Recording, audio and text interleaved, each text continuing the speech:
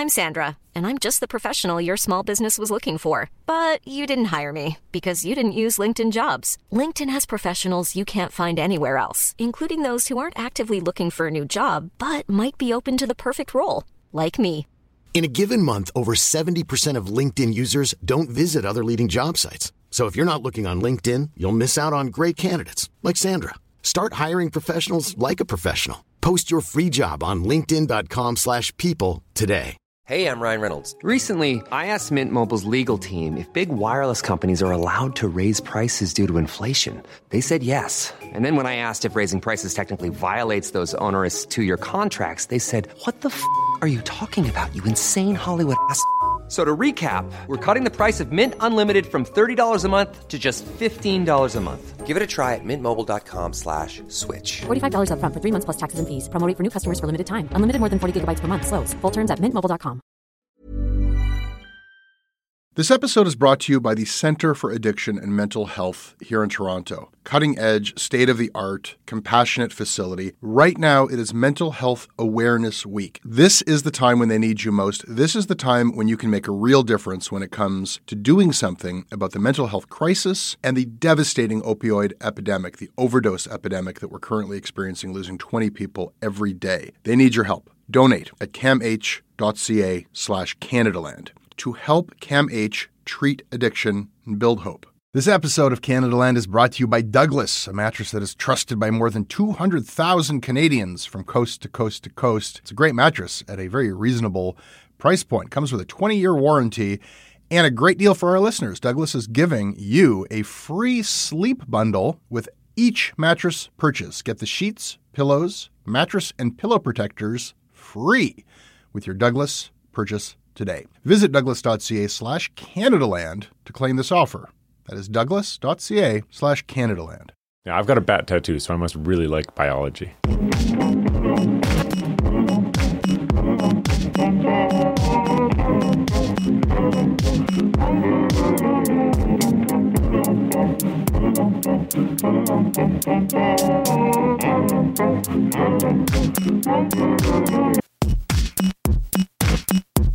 Big science story broke last week. It was reported by Post Media. It was revealed the Canadian Arctic ice reached a record low in 2012.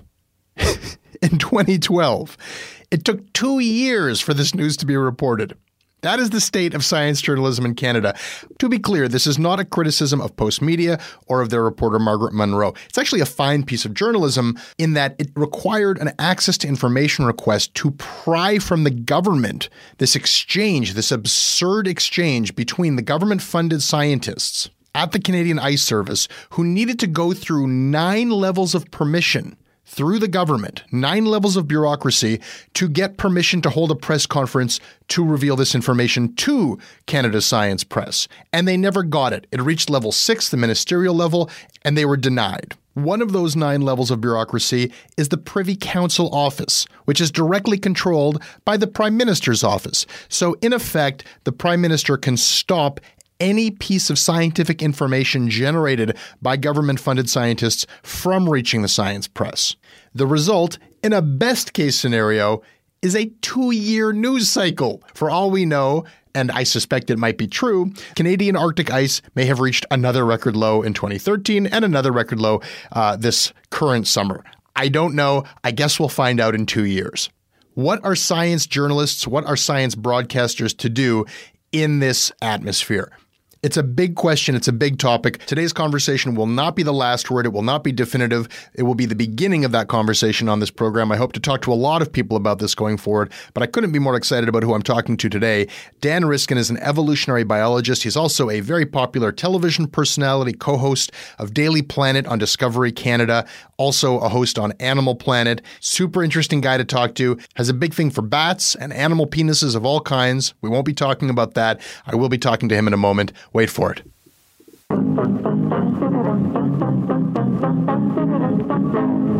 This episode is brought to you by the Center for Addiction and Mental Health. Right now, there is an opioid crisis. Right now, there is a mental health crisis. But right now, it is Mental Health Week. And what that means is you can do something about these crises. You can help people. You can help CAMH save lives. They offer treatment with dignity, and they are doing cutting-edge research. I don't know if anybody listening to this is untouched by this crisis. You can see it in the downtown of every city in this country. You certainly feel it in Toronto. This is not something happening to other people. These are our friends. These are our communities, our families. We are all touched by addiction. We are all touched by the mental health crisis, and we all share responsibility to do something about it. Helping CAMH is something you can do about it. Help change mental health care forever. Your support will help CAMH build a future where nobody is left behind. Donate at camh.ca/Canadaland to help them treat addiction and build hope. This episode is brought to you by Douglas, a mattress trusted by more than 200,000 Canadians from coast to coast to coast. Trust is important. There are a lot of mattress lies out there, a lot of mattress liars. And I didn't intend the pun, but it occurred to me that there is one as I was saying those words. Listen, I am not lying to you. I have experienced the Douglas mattress. It is an exceptional mattress at a surprisingly affordable price point. It is a mattress that sleeps cool, doesn't have that weird thing in the summer where the mattress gets like an oven. It's a very good product. It's delivered to your house in a box. You don't have to go to a big mattress store. It is a medium firm mattress, which is what Canadians prefer, and it comes with a 365-night trial and a 20-year warranty. What more can I tell you? Douglas is giving our listeners a free sleep bundle with each mattress purchase. Get the sheets, pillows, mattress, and pillow protectors free with your Douglas purchase today. Visit douglas.ca/Canadaland to claim this offer. This podcast is sponsored by Audible. You know that. You've heard me say that before. You know that you can download a free audiobook right now, but maybe you haven't actually done that. Why not go to audibletrial.com/Canadaland and download an audiobook from their library of 150,000 audiobooks. One that you might like is actually written by my guest today, Dan Riskin. It's called Mother Nature is Trying to Kill You. Should I not do this? Should I not suggest that you get his book? He hasn't asked me to or anything. You understand, I realize that promoting themselves or their books is one main reason why people come onto shows like this, but maybe I shouldn't be directly talking about the person's book. I don't know. It feels equally weird for me to avoid suggesting this book, which I haven't read, but which it occurs to me you may enjoy. I don't know. It's up to you. There are a lot of other books there too. Check it out, audibletrial.com/Canadaland. Science media and science journalism is not so dissimilar from tech journalism, which I did for a number of years. Okay.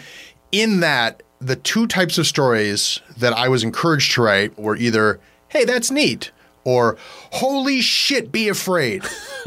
and that's the modality. Right. Like, it's either, hey, look, there's a neat new piece of technology. Hey, look, there's a neat new scientific discovery. Or it's, you're going to fucking die. Right. And anything in between was very hard to get out there. Well, my experience has been a little different, and it's because I've worked on Daily Planet for most of my journalism career.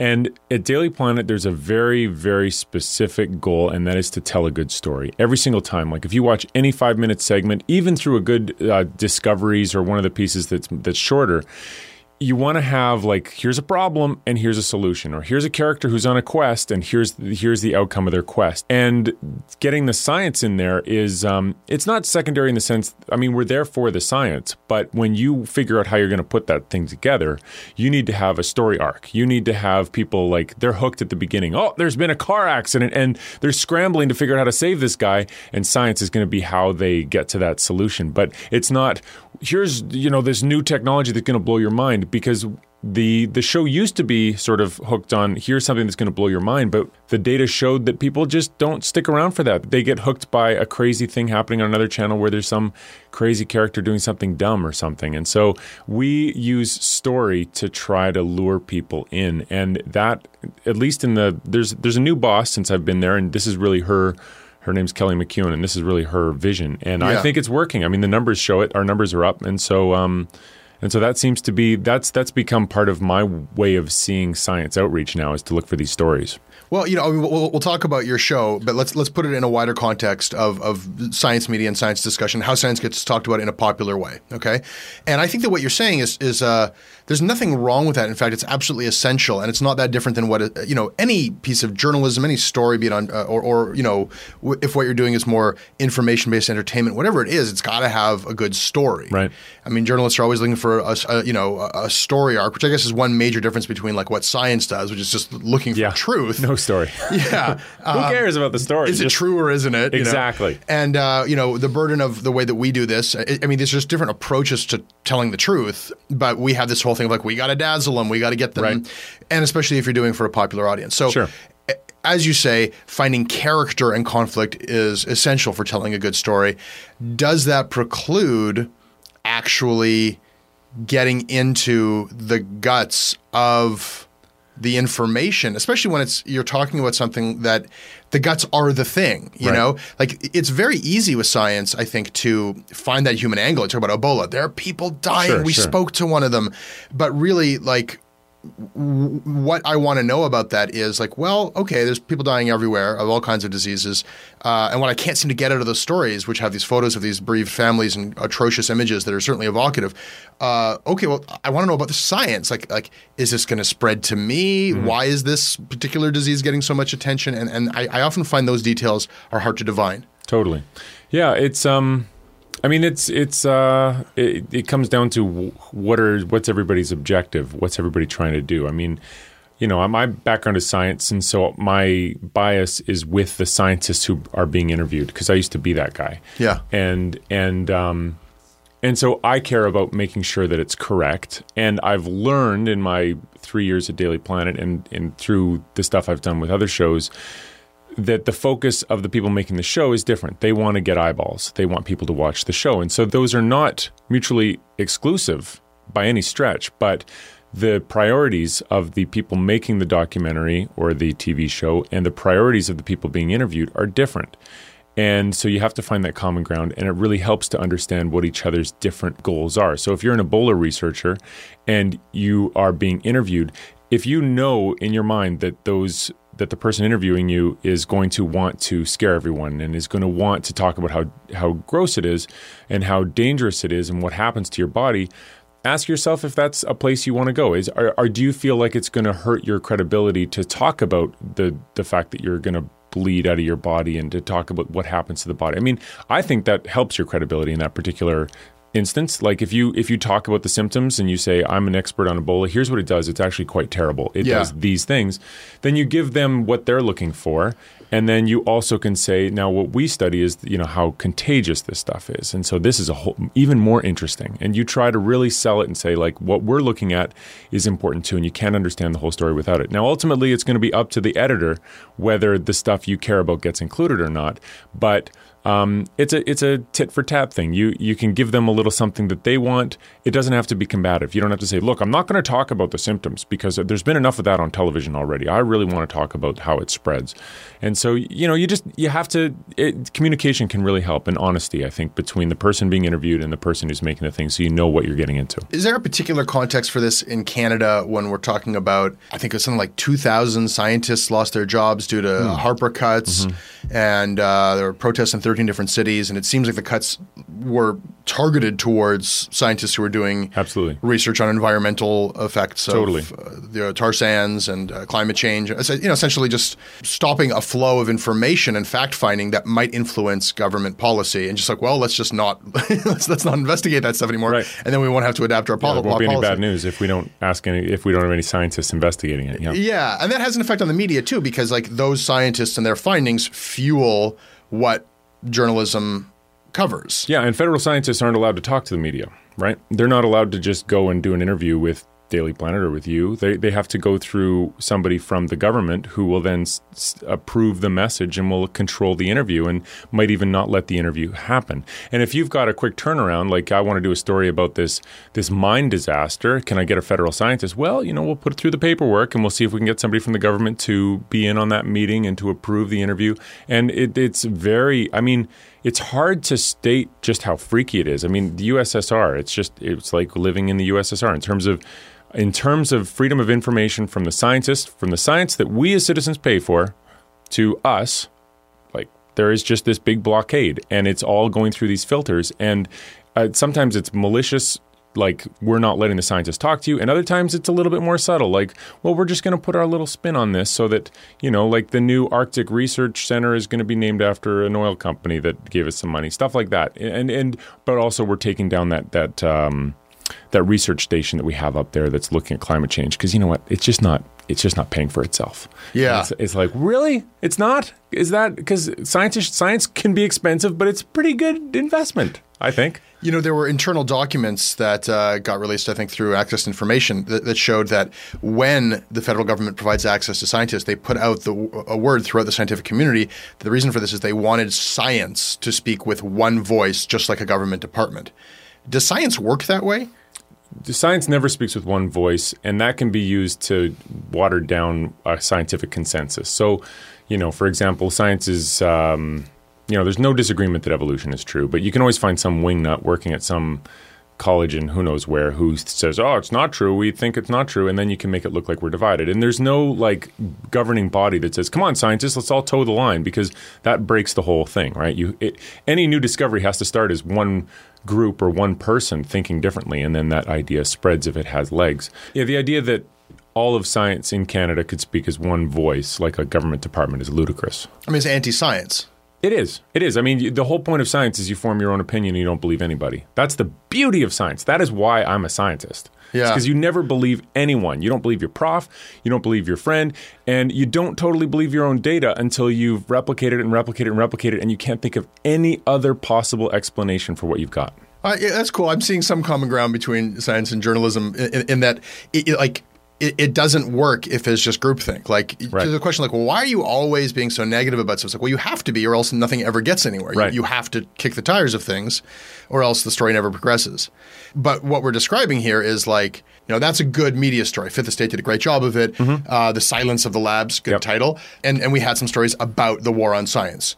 And then you can't do that story twice. No. So all of the hundreds of thousands of stories we would have gotten out of that scientific research versus one or two stories about science being killed in Canada. Sure. And then it's just kind of done. That's and now I see the Globe and Mail doesn't have a science section. Post Media, their app has an energy section, which I've learned is sponsored by the energy industry. Oh. I mean, we don't have even a dedicated science magazine. Yeah, it's like I guess I talked a little bit about objectives. My objective is to make people care about that, right? So when I go out and do an episode of Daily Planet, or I go and give a talk to a bunch of university students or whatever, the point is not to make them understand the scientific concept. That's nice. But the point is to make them see that this is worthwhile as an endeavor, and that science matters, and that we can take great pride in our history as a country that does science, and then the people that do science, that scientists are cool people, that they're interesting, and that you'd like to support science. And all things being equal, you would like to have researchers trying to figure out whether nanoparticles are a good thing, like graphene, right? Everybody's gung-ho on graphene right now. It's this crazy new way of arranging carbon molecules or carbon atoms so that you make a sheet that's one atom thick, and it's incredibly strong. It conducts electricity better than copper. You could lift weights with the thing. I mean, it has all these crazy properties that make it, and it's cheap. It's easy to make. You make it with Scotch tape. It's just crazy stuff. What does that mean? It's the new plastic. What does that mean? You make it when you say you make it. I'm picturing you make it with Scotch tape. You arrange I do arts and crafts with my kids. It's the same thing. So what they did is they had some carbon, and then they took Scotch tape on it, and then they pull off the Scotch tape, and it peels off one layer and leaves a little bit behind. I used to do this with lottery tickets when I was in junior high. If you took Scotch tape and put it over the silver stuff, you could pull it back, and then if you held it up, you could almost see the numbers, and then you do it again, put on more Scotch tape, and just peel it back, and then you could just barely see, and then you could see the numbers before it looked like you'd scratched, and then you could scratch the ones. I'm not telling people to do that. You're just saying that you did I'm just this. saying I did that this. You perpetrated this fraud. And I just want to fraud. make it clear. No, I never cashed them in. because I didn't have the patience to not, anyway. You had the patience to apply layer after layer of Scotch tape. It was more exciting to me that you could pull it off. I didn't want to go to jail over this, right? Like for the $3 prize. Like, no, even in junior high, I had a sense that would be a bad idea. I actually believe you. Yeah. I actually do. No, I'm a good person, I swear. So anyway, but they did this with carbon, and you could get it to the point where you just kept peeling it back, and you eventually got it. So it was literally one. It seems unbelievable as I say it, but that's what I've read is that's how they did it. Is that's how they got it one atom thick, and so they peel away all the layers until that's all that's left, and now you've got graphene. And so the point I wanted to make is, everybody's excited about graphene. There's no question it's going to change a lot of technologies. I am now excited about graphene. But what happens when it goes in the environment, right? So, like, you need researchers to test that stuff. You need them to dump some graphene in a lake, in the experimental lakes area, and see where it goes in the food chain. Wait 20 years? Because you won't know where it's going to go otherwise. Yeah. You need that kind of science. And so my goal as a outreach science person is to make people care so that they will not allow a government to pull the stuff that they're pulling right now. People should be just people can make up their own minds, but I am furious. I am totally outraged. I'm insulted. I am just so mad that my government is letting this happen in my country right now. I feel like I live in the USSR. And if you look back at the USSR and you're like, why didn't everybody rise up and just revolt? And I'm like, why aren't we doing more right now? So if I can get people to care, at least when they vote next time, they'll be like, you know what? I didn't appreciate it when you killed science in Canada and when you just gutted our environmental legislation. I'm not happy that we have a whole bunch of creatures that are no longer protected, and I would like a government that cares about the environment. I don't care if it's a new conservative government or if it's a liberal. I don't care about that. I just want science to be taken care of. Well, you don't care which it is, but we know which one it won't be. It won't be Harper. He seems to have a pretty clean record on not giving to, not caring about the environment and really like actively being aggressive towards science. And, it's really disheartening, and I would like to see that change. And how it changes, if they could fix their party and make it work, that'd be one thing. But it doesn't look like they're going to do that anytime soon. But I'm just saying, I'm not anti-conservative. I'm just pro-science. Yeah. Well, he may well care about the environment, but I think he cares about his economic plan for this country more, and that economic plan seems to be kind of unilaterally focused on the natural resource sector. And everything seems to be kind of falling in line with that vision, and totally. He's a great leader. He's really good. He's got a vision. He knows what he wants to do, and I think he cares about the environment of his bank account and the bank accounts of all those rich Calgarians who are making a ton just working the environment over. It just isn't worth it. It's just to make millionaires richer so that we can lose all our precious natural resources. It's just not worth it. There was that wonderful John Oliver segment about the climate change debate, and you sort of evoke it when you talk about how you could find that one, what do they call that? Anti-evolution. What do they call it? Creationist. Yeah, but they've got some science. Yeah. What is their weasel word for it? Oh, what is it? It's natural. No, what do they call it? Magical. Artificial selection. Artificial selection. Okay. No, that's not it. No. Come on, brain. What is it? It's science-y. Yeah, no, it's on the tip of my tongue. It's design. Something design. Intelligent design. There it is. Intelligent design. Yeah. So, I don't know if you saw this thing where John Oliver said... Yeah. So the CNN device or, the CBC device, the classic media model for something like climate change is, let's get Bill Nye the Science Guy, because he sort of is in your line of like a scientist. I'm in his line. Let's be honest here. A guy who is a scientist, but who has taken upon himself to popularize and engage people and energize people, but has to sort of like represent the truth of science, which is that everybody, like 99% of the community has coalesced around, yes, this is happening. Man-made climate change is a fact, and, extraction of oil and fracking, it all contributes.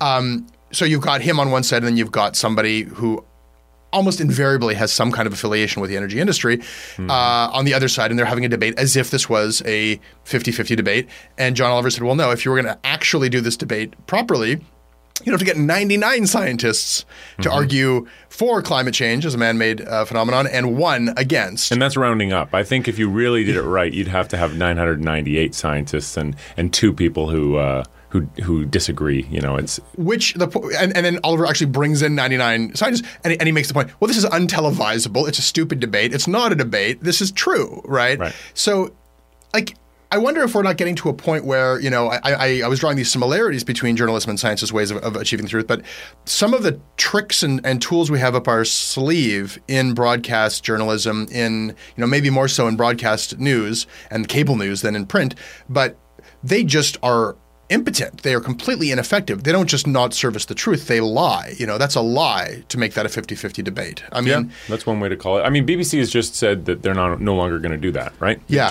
They've just announced an edict that they're no longer going to give equal time to wingnuts. And that's nice. And I would like to see that spread as a good idea across the world. We certainly, on Daily Planet, we don't give any time to bogus theories. Yeah. I mean, we will have a Bigfoot researcher on who clearly is looking for something that's not there, and we will poke fun, and we'll, but we say, here he is looking for it, and la-da-da-da-da. But the stakes seem low there. We don't. Right.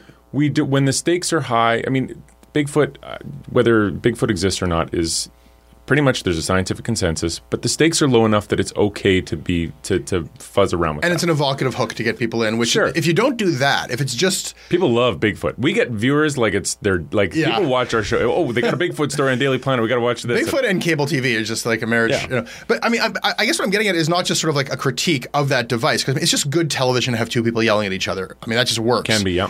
The question then is, what is the other thing? If we remove wingnuts from the question, if we remove... You made an exception for Bigfoot because it's just kind of fun. Sure. When you remove that, if you're talking about something that is just like, wow, this is atrocious, science has agreed that what we're doing is atrocious. Right. The government is against it. So what is the news story? How does that progress? Because for a story to have legs, it has to have, further developments and stuff has to hit, and you need quotes and you need characters and story. Yeah. Some of these things are just locked in. This is bad, but we're doing it. Right. I mean, you're better equipped to answer that question than I am, because you've thought about journalism for a lot longer than I have, right? I'm new to this journalism thing. In science, we sort of you get to sit in your armchair and say like, well, here are the facts, and here's how I interpret them, and you're free to disagree, and then you have an argument, and even if you're talking about something that really does matter, the conversation among scientists gets to be sort of academic, right? And you get to sort of say, well, I'm not sure that there is a chance that it's not the acidity that's causing that, but it could be some kind of a viral outbreak that is a downstream effect of the acidity, and then you start like having this argument. If you're a scientist, you could get really hot about that. Yeah, sure. And you could yell, and maybe you'd have great TV because the scientists would be bashing each other on the head or something like this. But I'm not asking you as a scientist. I'm asking you as, right. And I don't know to what degree you consider, I'm not so concerned about the line between a broadcaster and a journalist. You are a guy who's trying to popularize science because you feel that science is important for people to know about. Agreed. So this is a challenge for you, right? Oh, yeah. Like, how do I get people to care about the science that matters most? And it's an editorial problem. It's a communication problem. My experience has been that my passion for science has been what has pulled me forward in my career, like a sail on my ship. So it's not that I know bat biomechanics better than anybody in the world, because it turns out that's not all that important to people. I do know bat biomechanics really well. Like there are not very many people who know the biomechanics of bats as well as I do, but that just doesn't matter in the field I'm in now. What people love is when I jump up and down because I see, like I've got a helium balloon in a minivan and I'm slamming the brakes trying to figure out if it's going to go backwards or forwards. You're the most enthusiastic bat biomechanic. Yeah. You've got the biggest boner for bat biomechanics of anybody on television. Okay. I think that's right. I mean, there are people with equally bonerific ideas about, but they're not on TV. Yeah. So that's the thing, right? You throw like a sentence like a sentence like that, and I'm like, okay, how do I break this down? Scientists don't be Canadian. Take the trophy. It's you. No, but the thing is, it's not just Canadian. It's scientists. So anytime a scientist says something at a conference, right? If I say this is the best example of a la da da da da da, or this is the highest that any animal la da da da. If you have an audience of scientists, all the scientists are thinking the whole time is, how can I prove that's wrong? Yeah. How can I prove that's wrong? What is wrong about what they just said? What is the exception to the rule that they're missing? And so your job as a scientist before you get up there is to have done that to yourself. And yet when you get on TV, today, he's going to take this further than anyone's ever taken it before. You've got to go there. Yeah. And so you've got to get outside your comfort zone as a scientist, and that's sometimes where the conflict comes in. This isn't helping to answer your question about what the alternative is to the two people fighting on. No, we're agreed that you got to put asses in seats. You got to be a bit of a carnival barker. We sing for our supper. That's an aspect of what we do, right? Mm-hmm. Does that only facilitate Bigfoot stories and balloon stories, or can we apply that to this absolutely crucial debate that isn't happening about the killing of science in Canada? It's hard. The Fifth Estate did do a really good job of it, and they did that by telling the stories of scientists, right? You follow the scientists, and they're happily working on, up in the north, and they're excavating this archaeological site, and then all of a sudden, their life is they're kicked out of their own office. Yeah, that's the angle, right? The angle, you want conflict, you want character. Yeah. The angle is the conflict between the government and scientists. Right. And the characters who are trying to find out true stuff about the world. Yep. And are having the rug pulled out from them and being sent on the street. Yeah. Now, it's tricky because a lot of the scientists, that's the hand that's still feeding them. Those scientists that still have jobs, which is the minority, they've got to keep their mouths shut or they're going to lose their jobs. And at some point, the other thing is it's a little bit like the climate change message that people have gotten tired of it, right? Like people, okay, I know that the world I know things are bad. So it used to be that every nature documentary was like, here are the beautiful orangutans, and la-da-da-da, and then it always ended with a bulldozer. By the way, it's being taken away, and you just leave with this awful feeling. And it was effective to make you understand the stakes, but people don't want that. People won't, they're like, I can't watch, click. And the story doesn't progress. With climate change, we have sort of been I accepted long ago that this is all true, and we are at this precipice of, some form of apocalypse. Yeah. Whether it be some long drawn out one. And now I've sort of slowly watched, just oh yeah, that seems to be happening. Yep. It seems to be kind of slowly and not so slowly affecting my world in huge, drastic, scary ways. Yep. And that just becomes the new normal. Yeah. And so what is the role of journalists / science communicators / whatever we are? What's our job here? I mean, everybody knows it, right? So, if you go up to somebody on the street and you say, is climate change real? Probably, at least in Toronto, at least downtown Toronto, you'd probably be biased towards, yeah, sure, it's real. There are places where it might go the other way. I think polling has strong, people accept it at this point. Okay, all right. So I don't know what the polling said. I imagine there are places where it doesn't poll that way. But the point is, Fort McMurray notwithstanding. Yeah, if they know that. I mean, I'm from Alberta. And I grew, my city was as habitable as it was because of the oil and gas industry. And it's... Well, there are a lot of people in Canada for whom the oil industry is a wonderful thing that has enriched their lives in many ways. But it's just is it incumbent upon them to stupefy themselves? I mean, is there some kind of can they actually talk about this? Or I think that so many of them feel that they have their backs against the wall because they have so much skin in the game personally that they must toe the line. Yeah. Well, I mean, so, I have sort of two feelings on that. You can't really blame the truck driver for the direction that the oil and gas industry has taken, right? You can't blame them for decisions. They're looking after themselves and they're looking after their own pocketbook and they're trying to make a living. And I totally get that. And they're not the people that I think should be held accountable, because we all drive cars. We all enjoy the Canadian economy that is fueled by the oil and gas industry. So, we're all reaping the benefits here. So let's not call out people that have jobs that are directly for that, because we're on the same gang here. But when the government says we're not going to measure the effects of the oil and gas industry so that we can make decisions with complete impunity and not have a before and after comparison, that's not fair. That's who I take issue with, because why not let those people have those? They might not. Maybe they'd make 10% less in the next 20 years, or maybe it'd be different. Maybe they would have to maybe the economy would have to diversify, and maybe we would all go through a hard time economically. I don't know. But let's at least have a conversation about this before, let's at least look at the data. Let's look at what we're getting ourselves into. Well, that's another conversation that could happen, another angle for the story, which is, this is increasingly becoming a country where a truck driver or an oil rig worker or even somebody unskilled can make a couple $100,000 a year working in that industry, but a scientist can't make a scientist's salary working in theirs. A person driving a truck in Fort McMurray, from what I understand, can make hundreds of thousands of dollars. Yeah. Hundreds of thousands of dollars to drive a truck. Driving a truck, I get it. It's a big deal and all that stuff, but hundreds of thousands of dollars to drive a truck. You can't make hundreds of thousands of dollars if you have a PhD in environmental science. You can't. Not in Canada, and I think that might be the story or a story is what is happening when you have a mono economy, and what is happening. This is a country where we think of ourselves as being we're technologically, we're so sophisticated, scientifically we produce so much wonderful stuff, culturally, and it's all kind of getting whittled away at, and we have sort of just this one economy. Yeah, it reminds me of the debate about, I talk to people and they're like, well, why go to university? right? Like, why go to university? Because you're not guaranteed a job anymore. It used to be university was a great job. I would say skip university and go straight into a trade and start making some money right away. And you know what? Like, if you're maximizing dollars made over your lifetime and taking the area under the curve, you probably can do just fine without university. To be honest, university probably won't make you twice as rich as you would be otherwise. I doubt that. Not anymore. But what are you optimizing? Like, for me, what I'm trying to optimize is to be a good person and to have a good life and to take care of the people I love.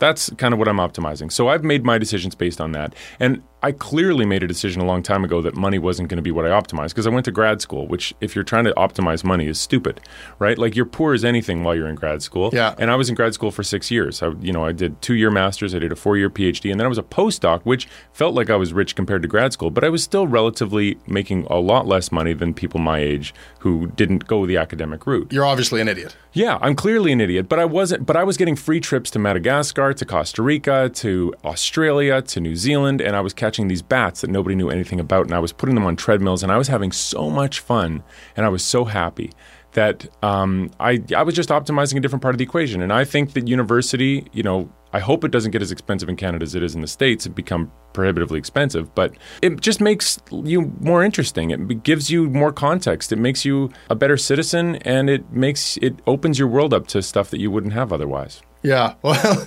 the reduction of a university education to kind of like a neat lifestyle choice is a topic for another episode that I want to pursue. But it's all connected, isn't it? I mean, it's about what you're talking about is like a personal decision to have kind of a balanced and rich and meaningful life that contributes something. And on a national scale, it's kind of like, yeah, well, what do we want to do in this country? Right. Yeah, exactly. I mean, it's and it's funny. You go to other countries. Like I got to go to Sweden for our show recently, and there's just different ways of seeing the world. Those are countries that, they have resources. They're resource-based economies, and Denmark. But, they're totally socialist, right? They're totally like, of course we take care of poor people, of course. And in Canada, I'd like to think we're further in that direction than in the States. But these are decisions that we make as a society. And so the environmental choices that we make and all that stuff, it's all connected. And who we are as people and who we are as a society, those are, I hope, correlated. That's your Canada Land show. I hope you enjoyed it. Email me. I read them all. I respond when I can. I'm at jesse@jessebrown.ca. I'm also on Twitter @JesseBrown.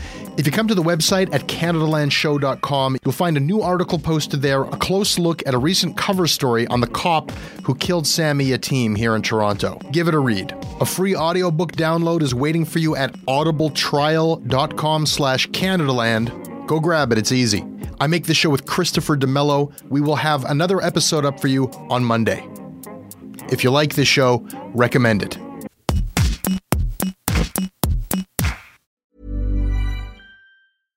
A couple of years ago, a cop was shot dead on a deserted pier in the tiny nation of Belize. The only other person there that night was a frightened young woman, found covered in blood. By all appearances, it was an open and shut case. But not in Belize, where this woman was connected to a mysterious billionaire who basically runs the place. Justice will not be served in this case. She's going to get away with it. Or will she?